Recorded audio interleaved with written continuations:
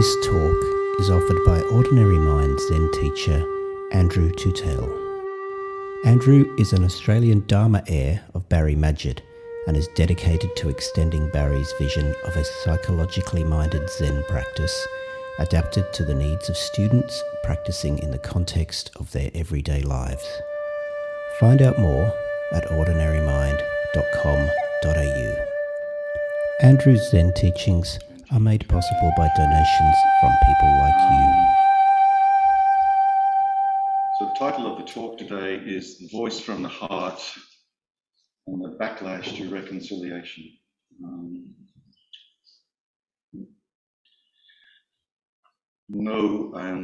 As I give this talk, there's no disrespect intended to any people who voted no. People have all kinds of different reasons for voting no. I'm just going to focus on one particular one today. When I give Dharma talks, I usually give them because there's something I want to clarify for myself. So most of the talks I give are kind of my own kind of exploration, and I share them with you. You don't necessarily always have to agree with me, of course.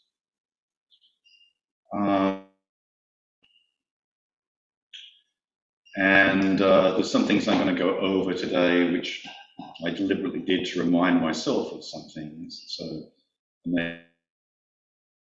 for those of you who know some of the truths of Australian history.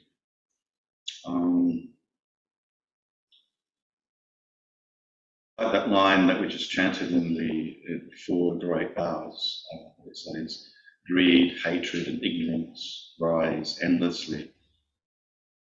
I think when it comes to any situation in the world which is really difficult, where violence is happening especially,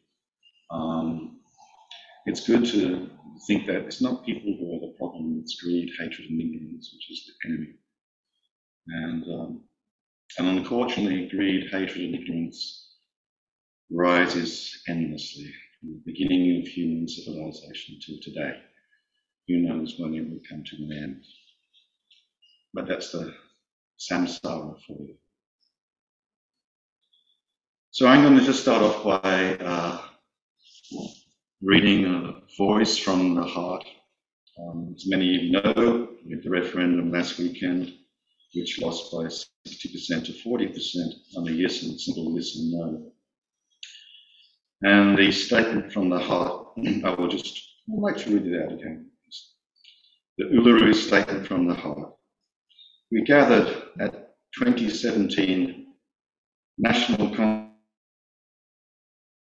from all points of the southern sky. Make a statement from the heart.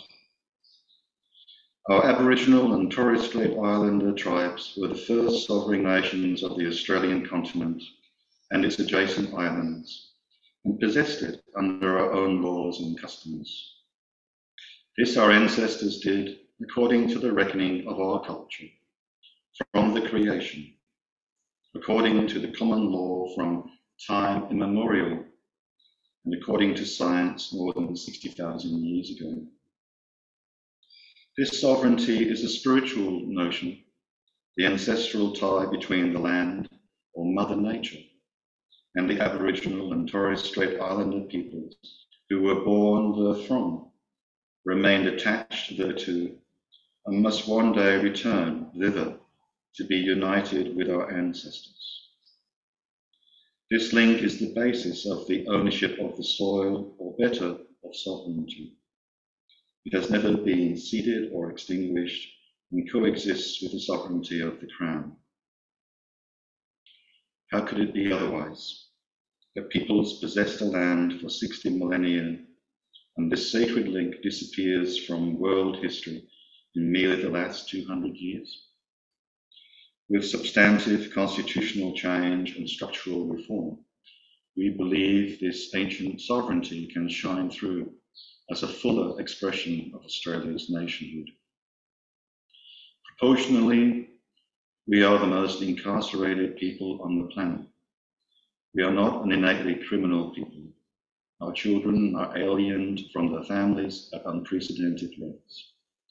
This cannot be because we have no love for them, and our youth languish in detention in obscene numbers. They should be our hope for the future. These dimensions of our crisis tell plainly the structural nature of our problem. This is the torment of our powerlessness. We seek constitutional reforms to empower our people and take a rightful place in our own country. When we have power over our destiny, our children will flourish. They will walk in two worlds, and their culture will be a gift to their country. We call for the establishment of a First Nations voice enshrined in the Constitution.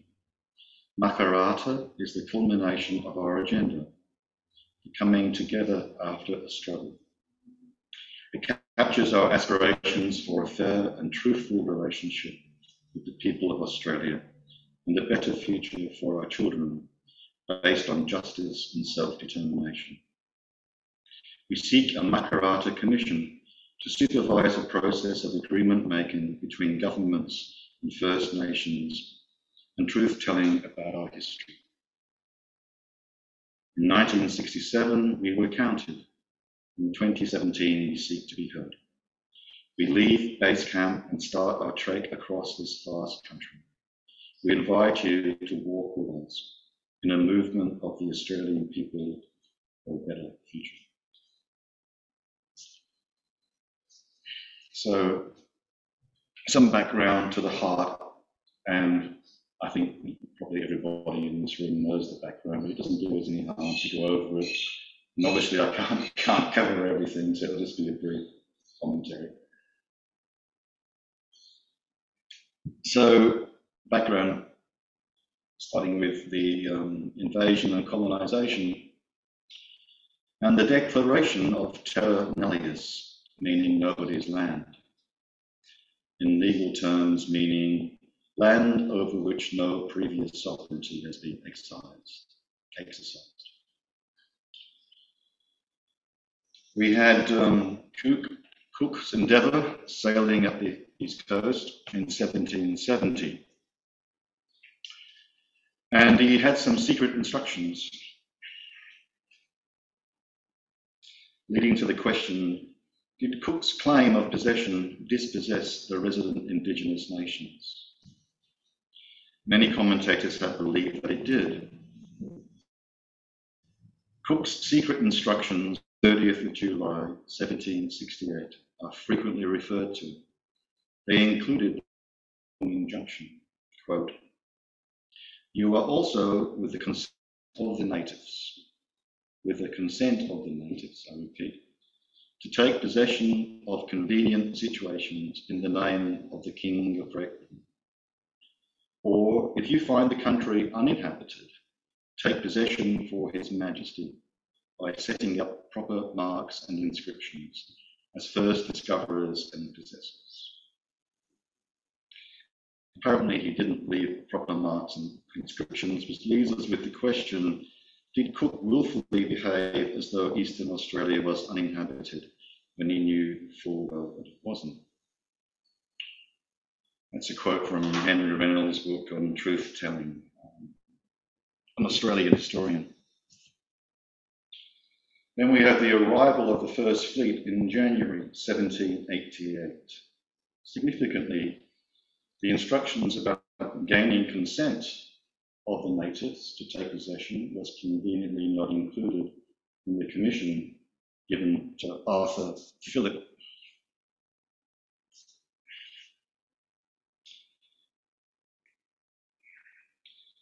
So,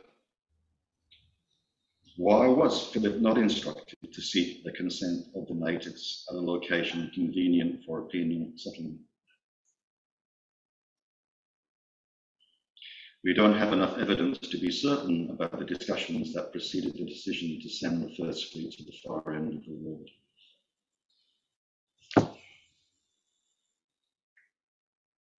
And there was contemporary jurisprudence of the time which acknowledged the local Indigenous peoples and their right to the land. So it wasn't as if this was something prior to that kind of notion.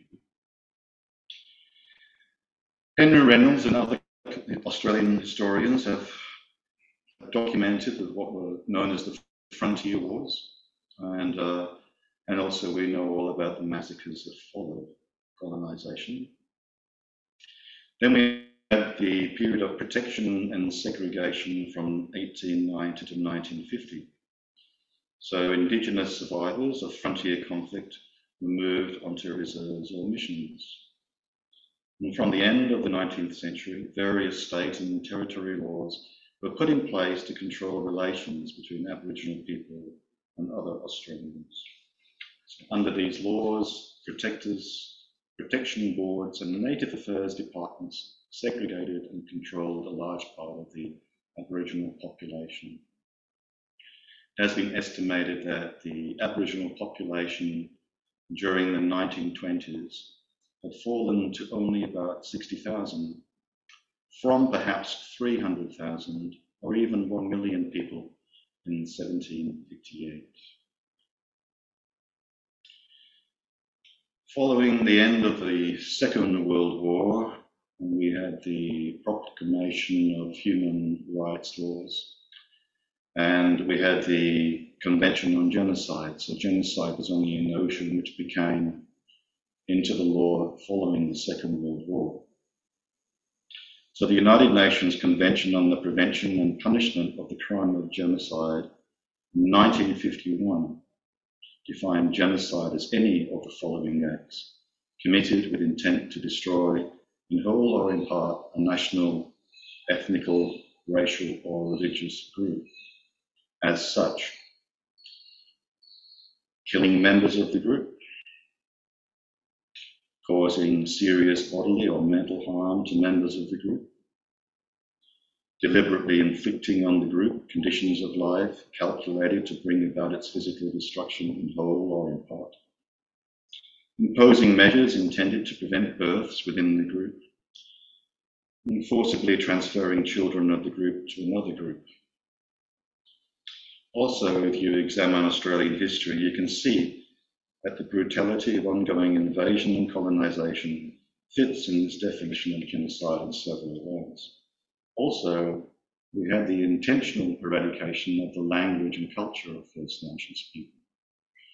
At the time of invasion and colonisation, there were at least 250 Aboriginal and Torres Strait Islander languages spoken across the continent.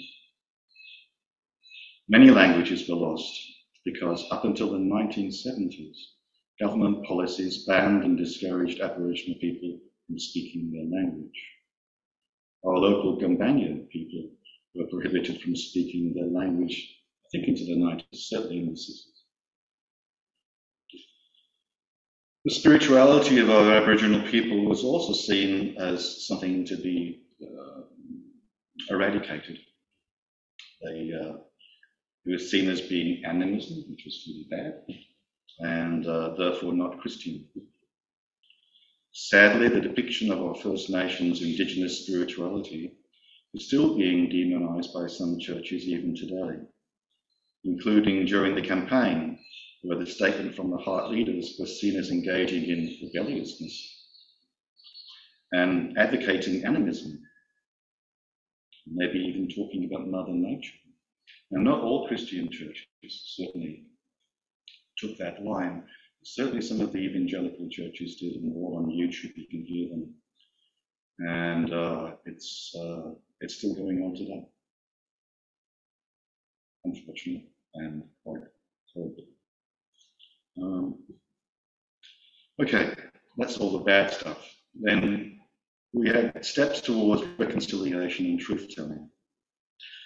Let's start with the 1967 referendum. 2 small changes to amend the Constitution were carried with about 90% support.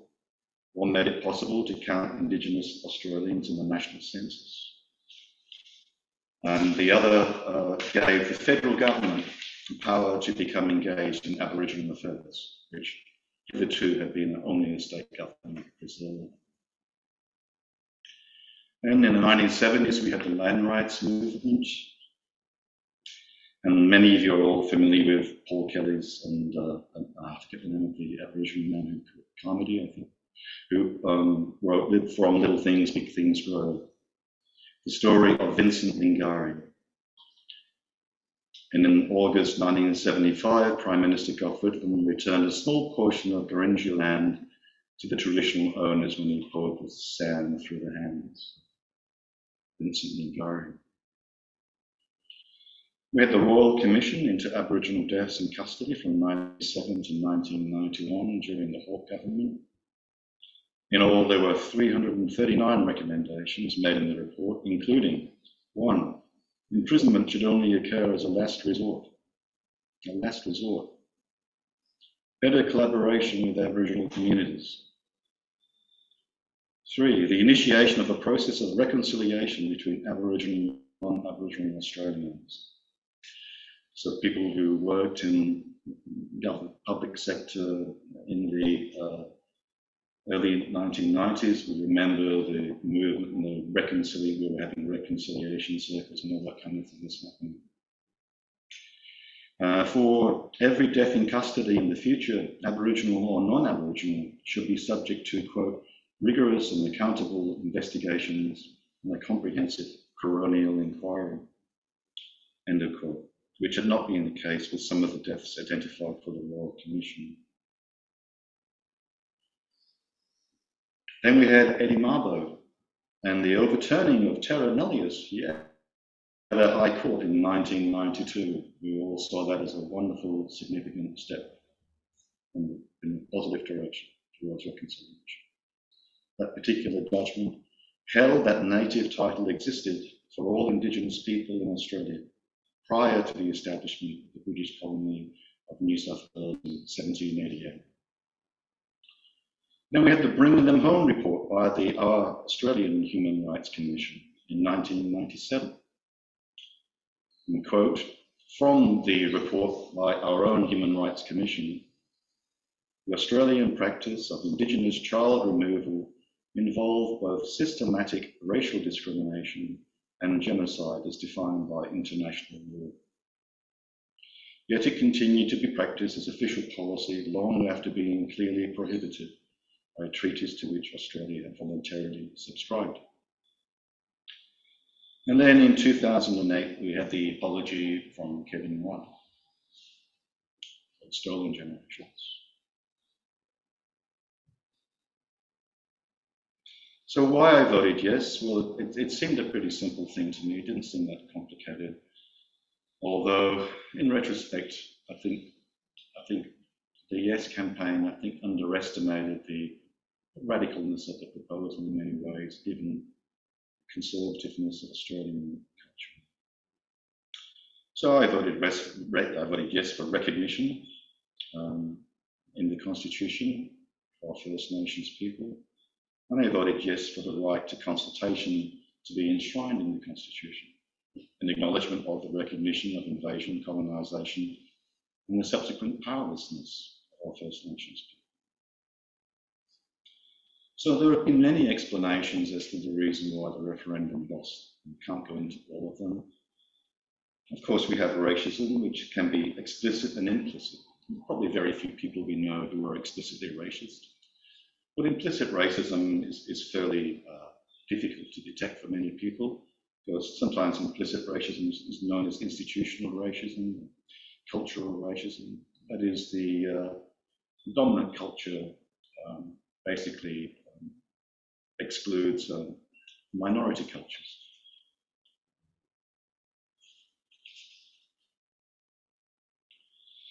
Other explanations were, of course, misinformation, people fearing loss of their homes and things like that.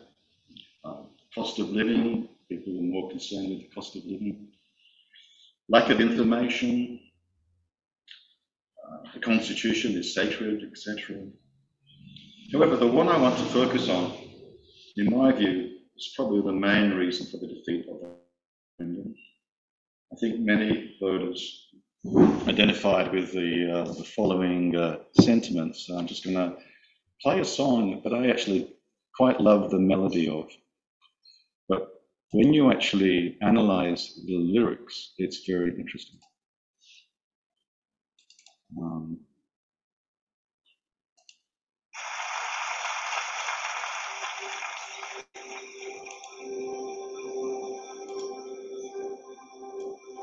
I came from the dream time, from the dusty red soil plain.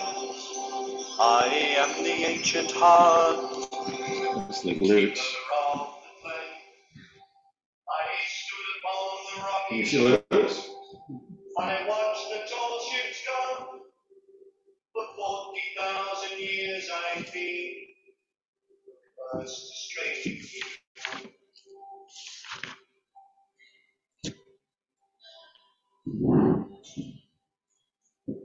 I came upon a prison ship, bound down by iron chains. I fought the night, endured the lash, and waited for the rains. I'm a settler, I'm a farmer's wife, on a dry and barren road. A convict, then a free man, I became Australia.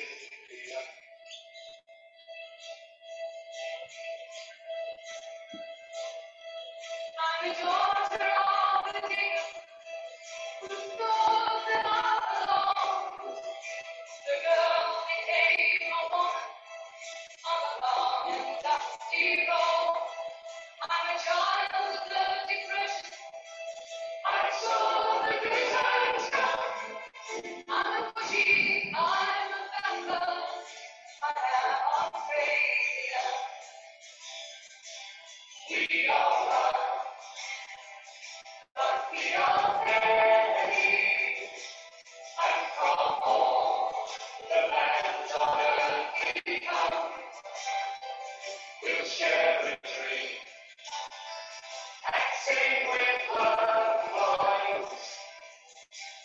I am, you are, we are Australia.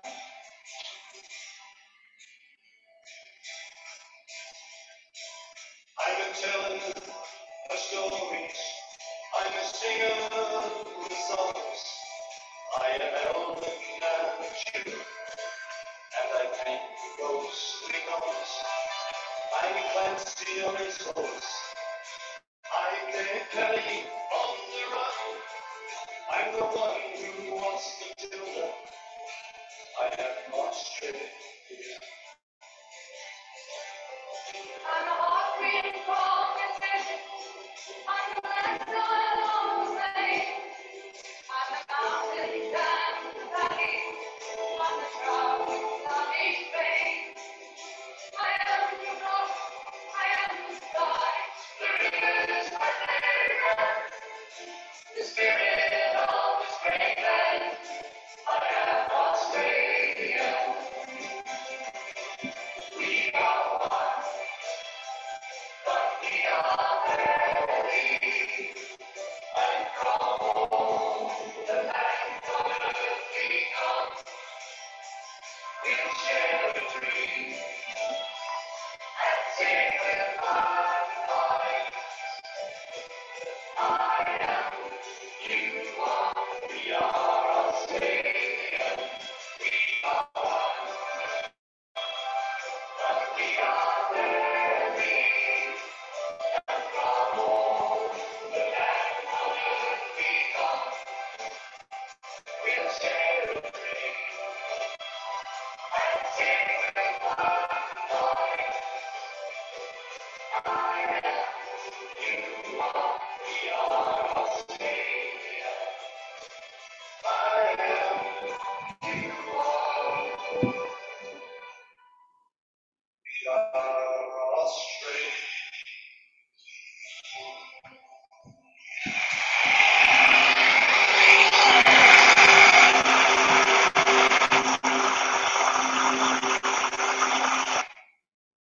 So I'm sure, when the Seekers wrote that song, their intentions were good, and it's a very kind of rousing song. And I hadn't actually thought about it very much until after the referendum, because that song's been played on the ABC for years, and some people even say that should be our national anthem. So I've got a few things I wrote down about it, but anybody like to sort of come in and Question the lyrics of that song in some way?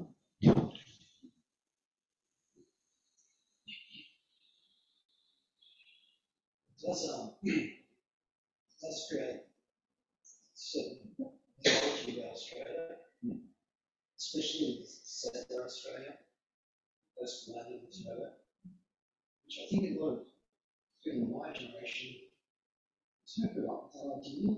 People that grew up in suburbs of Sydney, we spoke about that kind of backlash idea that white people came to Australia and sorted it out.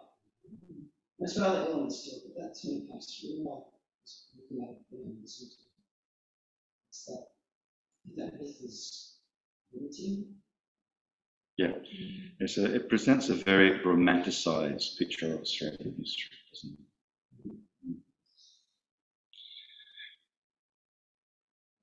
I mean, the word I tend to use is a whitewashing of Australian history. Yeah, I think it's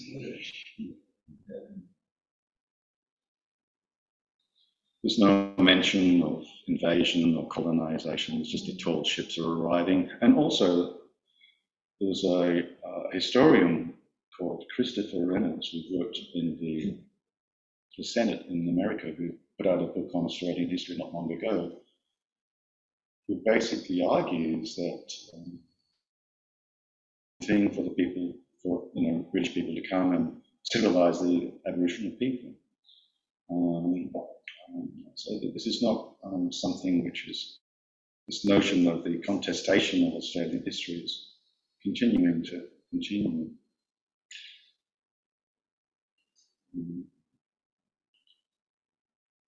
Also doesn't go into depth about the First Nations people's culture.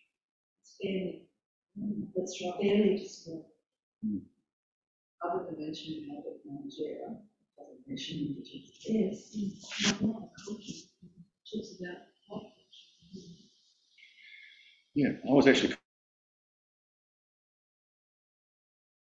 campaign didn't use this song for the campaign. Maybe they tried and the Seekers said no, I don't know. But what about the chorus then? The rousing chorus. We are one, but we are many. Well, that's true. We are one and we are many, because this fits with Zen Buddhism. But we are one, we are many, because from all the lands on earth we come. So it equalizes everything out. We'll share a dream and sing with one voice. So it's this notion of one dream and one voice that we all share. And I and you are, we are Australian. This was a theme for me when I talked to people, came out so much with the people who were voting no. We were all Australians. And then we had this notion of division, that the voice from our heart was all about division. And of course, with the kind of liberal ideology that presented in that song, you can understand how people get taken away by that kind of notion. So we had this narrative of division, the whitewashing of our history, and now we have a backlash. We have people who, and I've got nothing against Christianity. I love the New Testament and Christ, and it's beautiful. But unfortunately, many of the people who, like Tony Abbott, who's Catholic, and he labels this kind of Aboriginal leadership as basically separation politics, or sometimes they will use the noun identity politics. But so Tony Abbott wrote an article in the Australian last Friday. He said the vote.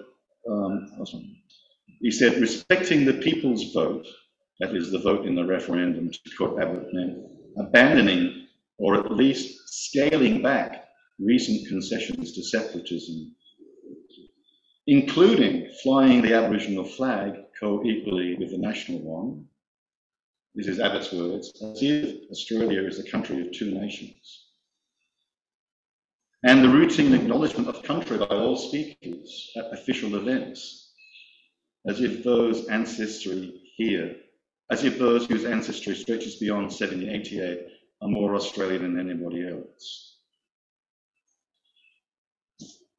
So we're getting this incredible backlash now. Not only are we, is reconciliation getting the war, it's backlash. We had the National Party in Queensland pull out of the treaty that they had negotiations which they agreed to 6 months ago. People calling for another Royal Commission into sexual abuse in Aboriginal communities.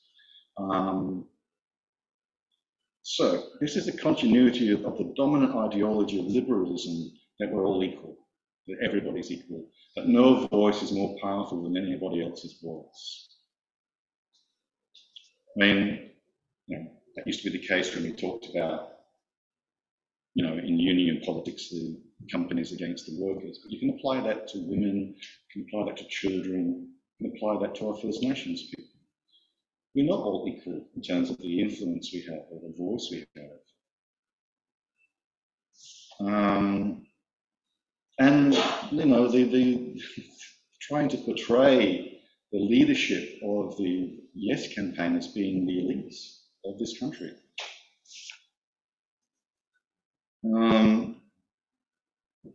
So, what's the alternative?